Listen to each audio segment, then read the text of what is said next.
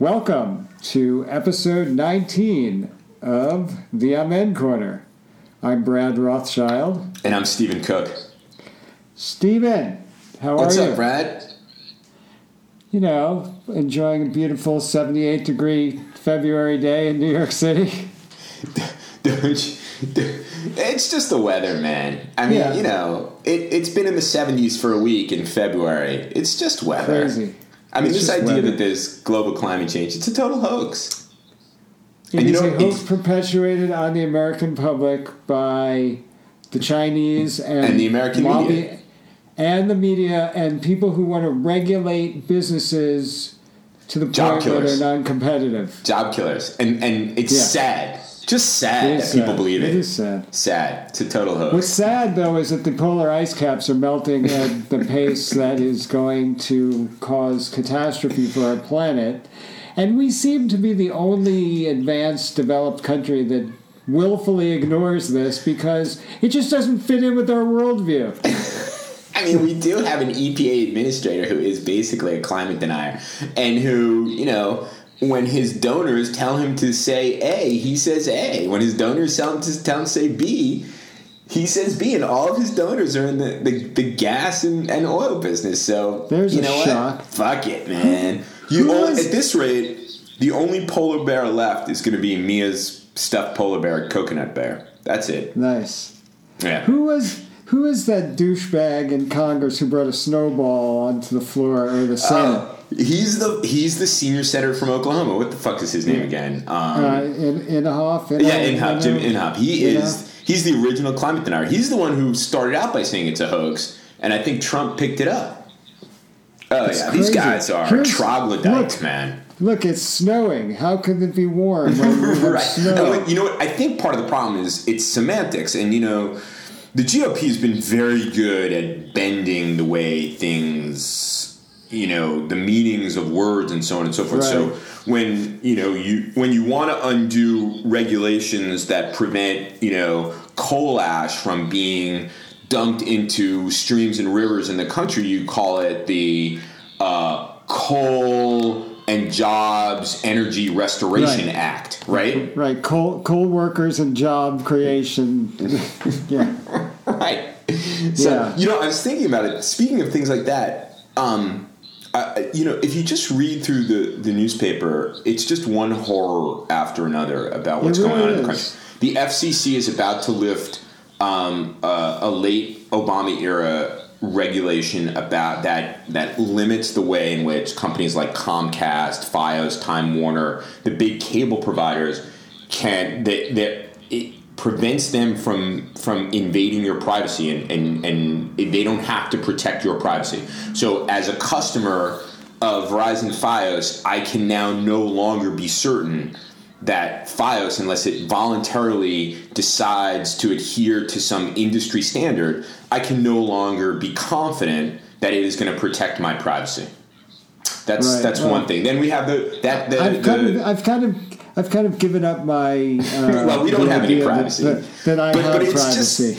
It's just so fucking brazen, and then it is crazy. But you're obviously reading the wrong newspaper. Well, yeah, I'm not reading Breitbart, but and then you're not getting real news. It's not really news. The other thing was at the same time was this coal ash thing. You can now dump coal ash into the rivers and streams of the country. So it's fucking crazy. Oh my god! It's like if you can imagine the worst case scenario. Like, then multiply that by 100. It's like these immature babies getting off on their imagined enemies and are like, we'll show you, we can burn the fucking house down. I mean, but that's it. They want to burn the house down. They don't want the house to stand. They want to burn it down. We've said this before. This is nothing new for the listeners of I had a great podcast. I had a great experience last night. So Justin, my nephew, and I are. Hold on, keep it clean. I'm keeping it clean. We were walking down the street. We were going. He's visiting for a couple days. We've been having a lot of fun, and last night was hockey night, and we were walking from my office to the Verizon Center. And what's happening in Washington right now? But the CPAC convention. What does CPAC stand for again? Christian dickhead something or other. Yeah. Conservative political penis. Action fuckbags, whatever. I think it's conservative penis and cock. CPAC, right? So we're walking down the street and we're getting towards where the Verizon Center is, where, and CPAC is having its convention, and we're on the street and we see these 3 kids, and they must be either like seniors in high school or freshmen in college, and they're clearly there to attend CPAC, and they look like Hitler Youth. And we were like, look, it's the Hitler Youth. Look, the Hitler Jugend is in the house. The problem is they weren't wearing brown shirts. I mean, they were wearing their little CPAC badges, but it would have been better had they been wearing brown. It was much easier to identify the Hitler Youth when they were wearing in Nazi Germany, because they wore the uniforms. You know, I wanted to go to CPAC one year, but I tried, and they don't have a kosher meal option. And everybody in downtown Washington last night who wasn't in a Capitals jersey but was dressed up in like suit, tie, dress, whatever, they were all suspect in my mind. They could have just been coming from their office for a drink or dinner or something like that. But to me, they're like, oh, these are CPAC Nazis. These are CPAC Nazis everywhere. That was. It's been a rather extraordinary few days at CPAC, to be completely honest with you, and like a gathering, essentially, of the Republican, the conservative wing of the Republican Party, which has been captured by Donald Trump and Steve Bannon. They've jettisoned Ronald Reagan, and it's now a party of white nationalism. Well, that's what this is, and this is their victory lap. The white nationalists are on the victory lap, their victory tour. The tour stopped in Florida last week. He can't get enough of these public events. No. Like, it's like he's got this itch that needs to be scratched. Like, how about doing your fucking job instead of leading a fascistic rally? Like, you can't be running for president 2 weeks after you take office. Right. There's a difference. There's a difference between campaigning and governing. And I think that we would all be better off if all he did was campaign. And then leave the governing to the adults. Yeah, but there are no adults, or the adults have been sidelined. Right. But, That's true. Around the CPAC convention, I was in the car. I was on the way in the other day. I was coming in a little late because I had Justin here, and I wanted to make sure he was all squared away before I came downtown, and I had on NPR the program that has now replaced the Diane Rehm show. Thank goodness for that. The Diane Rehm show. Anyway, I'm here with Brad Rothschild. Brad, tell me what you think. Anyway, so there's this new program. It's called 1A, and they had on that journalist from the Orthodox, the Hasid journalist, who had asked Trump the question. The guy who got yelled at. And he was actually defending the Trump administration. He's like, it was a really bad experience. But, think about the president. Think about Steve Bannon. None of these people are actually anti-Semitic. And he said, I know, Orthodox Jews who've worked for Steve Bannon at Breitbart, and they say he's not an anti-Semite. And, and he was challenging. There were other journalists on. And he was challenging them to kind of, come up with something that would reveal Bannon's anti-Semitism. And quite honestly, they were struggling a bit. But when I think about Steve Bannon and this guy Stephen Miller and this guy Sebastian Gorka, and all of these people, they have Gorka. That feels, by the way, that guy Sebastian Gorka. It sounds like a character from Planet of the Apes. Was there like a Colonel Gorka in Planet? Yeah, there's something similar. that. And he kind of looks like that. So anyway, but has there ever been somebody named Gorka who didn't strike fear in the hearts of a Jewish person? Exactly right. You hear that name and you know instinctively that guy hates Jews. Oh my God. Anyway, that guy hates Jews. He does hate Jews. His name is Gorka. He hates Jews. That's it. Wait, let me just finish this thread. And so I was thinking about Bannon and all these guys, and maybe they've never said, you know what, I hate Jews, they suck, they control banks and the media, and they're bloodsuckers, and they should go in the ovens and stuff. But they, and the media outlets for whom they work, and the things that they do, and the things that they say, and importantly, the things that they don't say, has created this environment and this moment for white nationalism, which by its definition is anti-Semitic, as well as Islamophobic, as well as racist, as well as misogynistic. So yes, maybe Steve Bannon is smart enough not to say Jews are the bloodsuckers of the world, but he has certainly made it safe and acceptable for people to actually say that. And for me, that had I been on that program, that's precisely what I would have said to this guy, this Hasid journalist. That guy needs help. That ultra-Orthodox Jewish journalist needs help. He is suffering from beaten child syndrome. I'm telling you, if you get humiliated by the president when you're trying to lob a softball at him, you know what? Rethink your support for this guy. Fucking idiot. I'm sorry. Oh my God. I have to say it. You're a fucking idiot. It's absolutely true.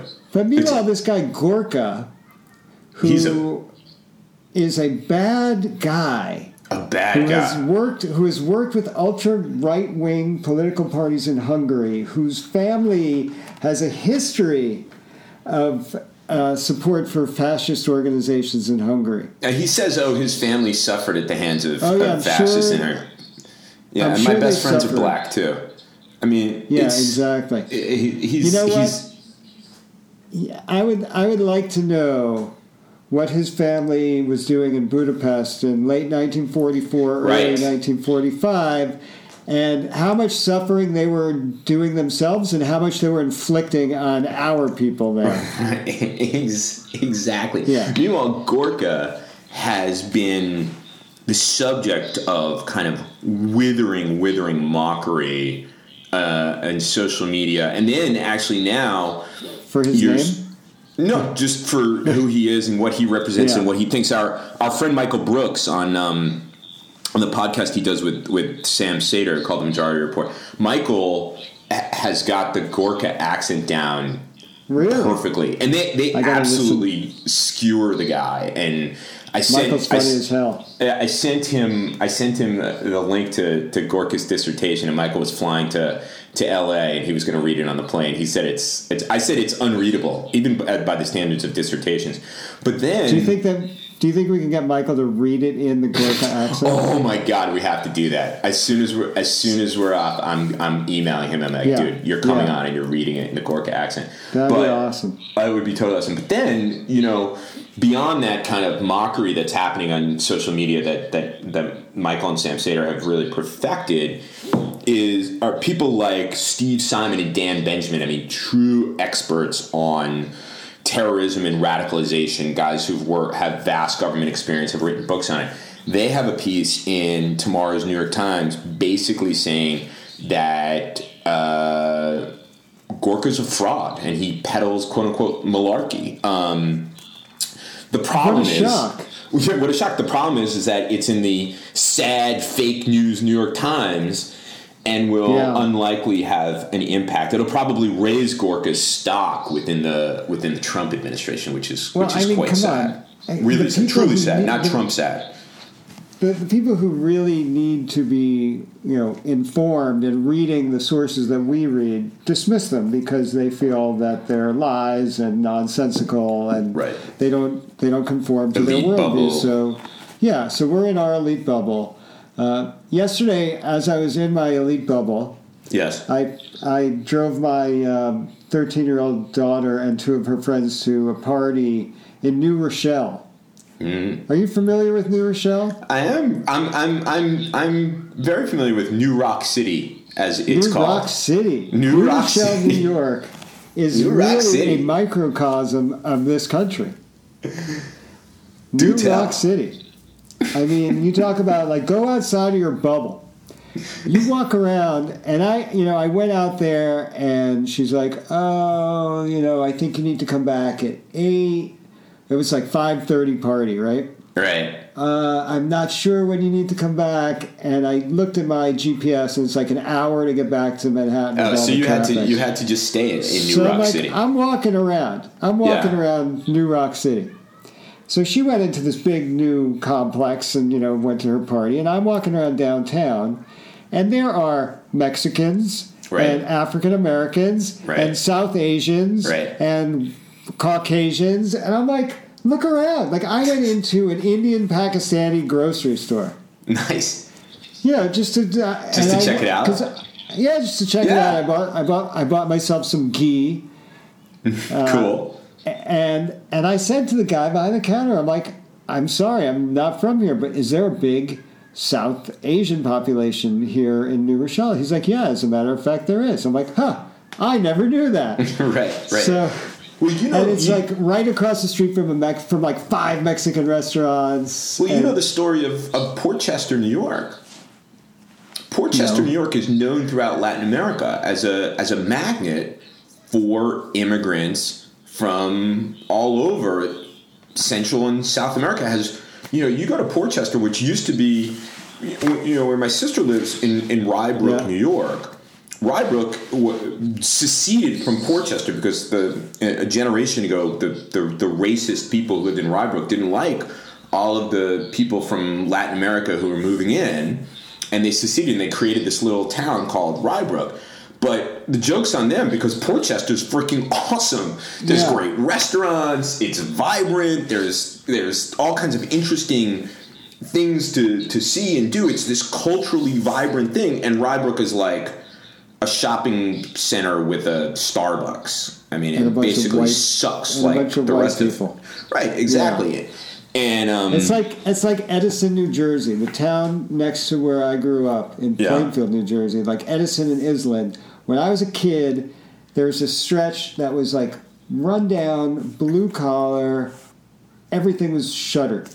Right. And something like 30 years ago, 25 years ago, South Asians started moving in and completely revitalized the entire area. Right. You have restaurants, jewelry stores, clothing stores, just commerce. You have doctors' offices. Right. And that's like one of the towns. It's like one of the towns next to where I grew up in Plainview Island. It's called, get ready for this, Hicksville.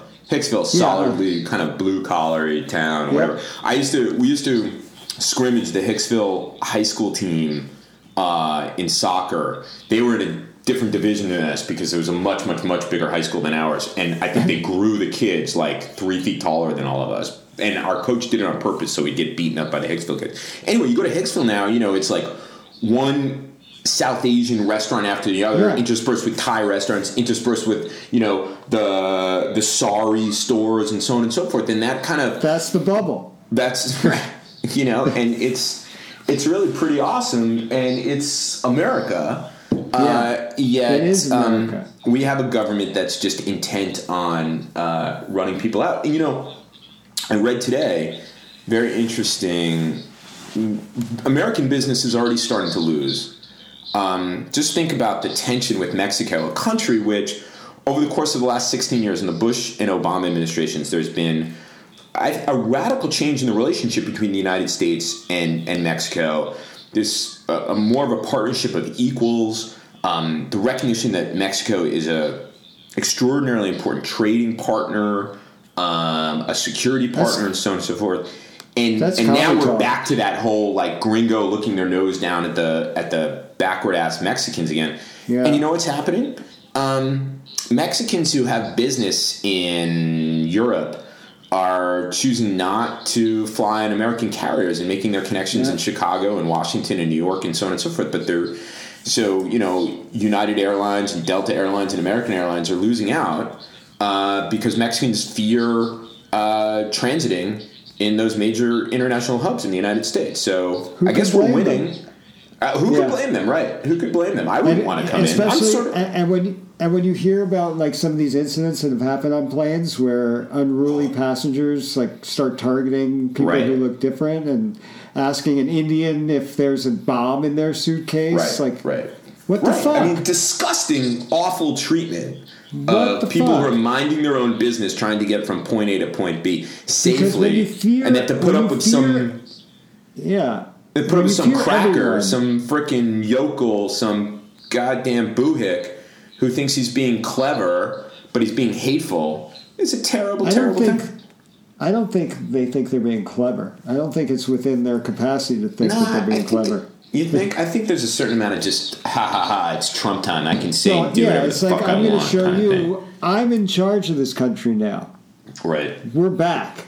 Right. We're back, and I don't need to be politically correct anymore. Yeah. I can hate you out loud as opposed to hating you quietly like I used to have to do. I have to say that, speaking of airports and airplanes, the scariest thing this week, the article in the Washington Post about Customs and Border Protection sending two immigration enforcement officers to meet a Delta Airlines flight that was coming in from San Francisco. And as people were getting off the plane, they were forced to show their identification. That is some serious freaking police state tactics. And from my perspective, I would have refused. I might have ended up in jail, but I would have refused.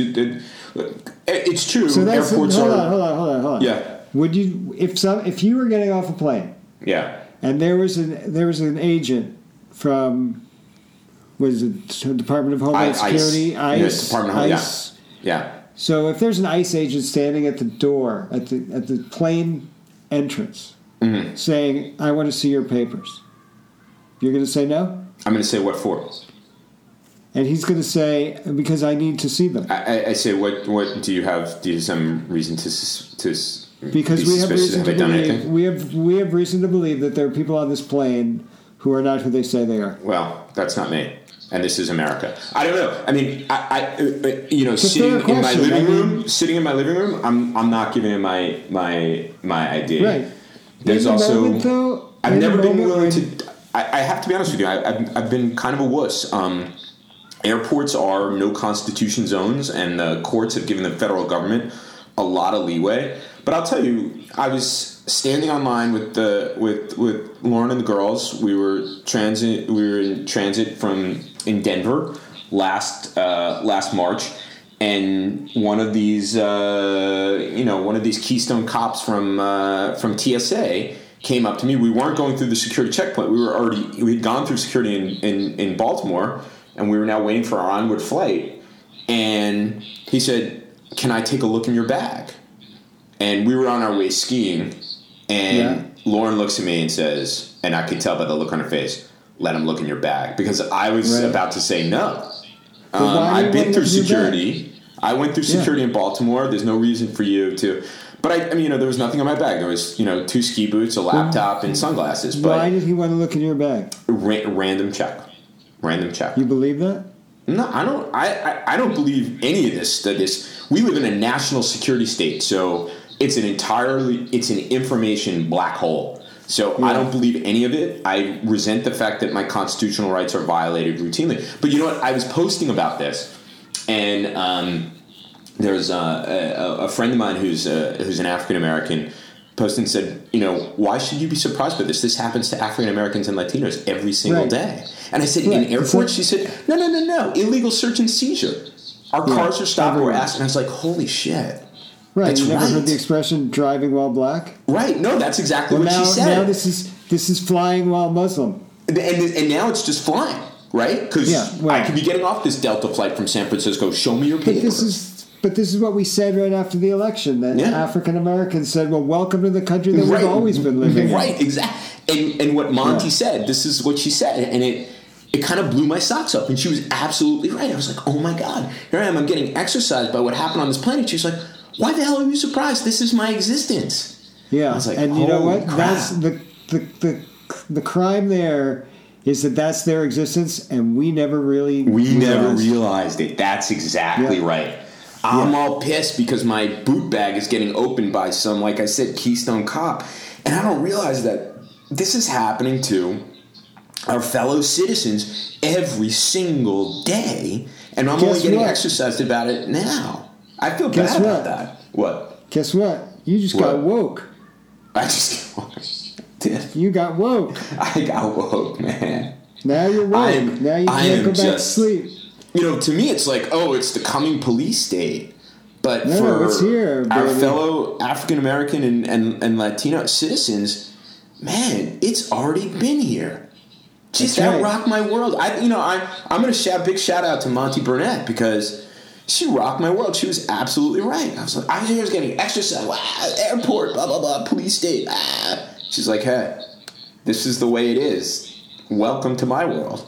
I'm absolutely incredible. Incredible. Yeah, it's sad. That's truly sad. It is sad, and when you talk about privilege, like that's the privilege. Yeah, exactly. Whether you want to call it that or not, that's exactly what it is. No, my white privilege just came back and smacked me on the ass. So again, when we have the discussion, are Jews white? We can say Jews of European descent have benefited from white privilege in this country. Right. Ashkenazic Jews have benefited from white privilege, but guess what? Gorka and Steve Bannon and the Jew and truly their capo Stephen Miller. Yeah, and the Jew Stephen Miller are going to make sure that we understand. Exactly that privilege is no longer extended to us. Exactly. And maybe we should never have been that comfortable with it in the first place. That is an excellent point, my friend. That is an excellent point. So, anyway. I try not to bring my family into this so much. Please do. I mean, not my nuclear family, but my extended family. The family I was born into. Right. When I was growing up, I was told over and over again, every time I questioned anything, this is the greatest country in the world. Right. And don't ever forget it. This is the greatest country with in the world. With all of its problems, it's still the best country in the world. But you know what? It could be better.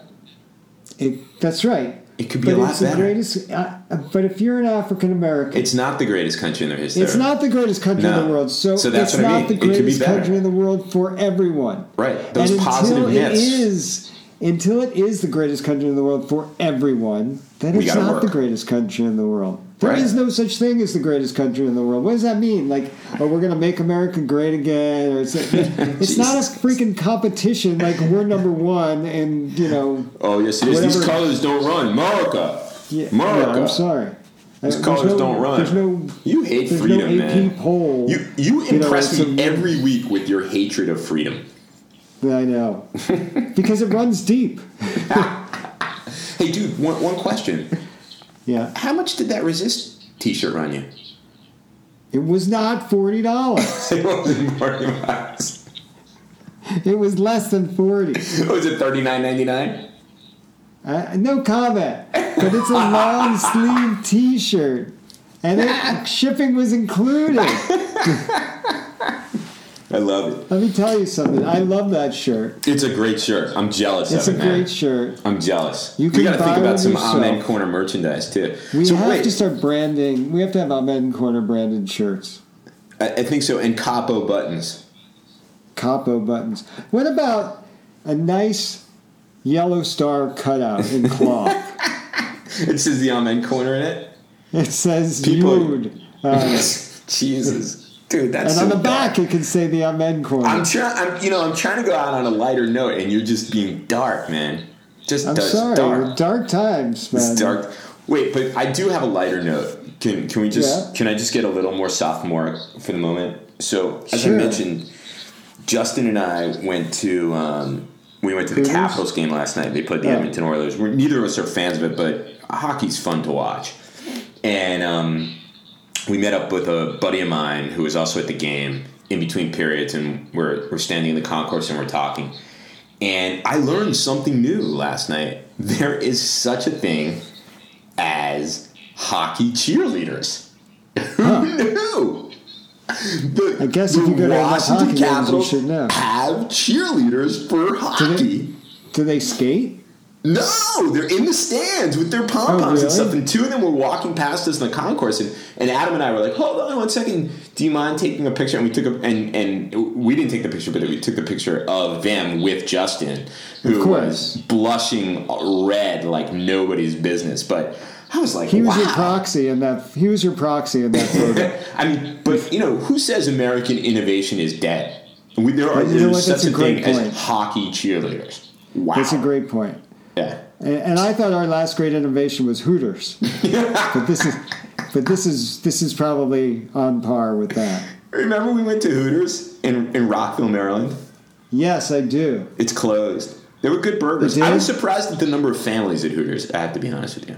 During my one and only visit with you. And the biggest disappointment about that trip to Hooters was I couldn't get the authentic Hooters t-shirt from Lauren. I wanted to bring it home and see what had. I was more disappointed by our 76-year-old waitress. That was kind of a disappointment for me.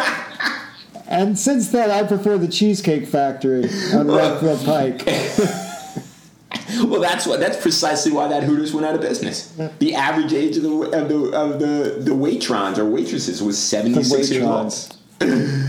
Oh my God! All right, on that happy note. On that happy note, thanks everyone. Thanks for listening. All right. Have a good week.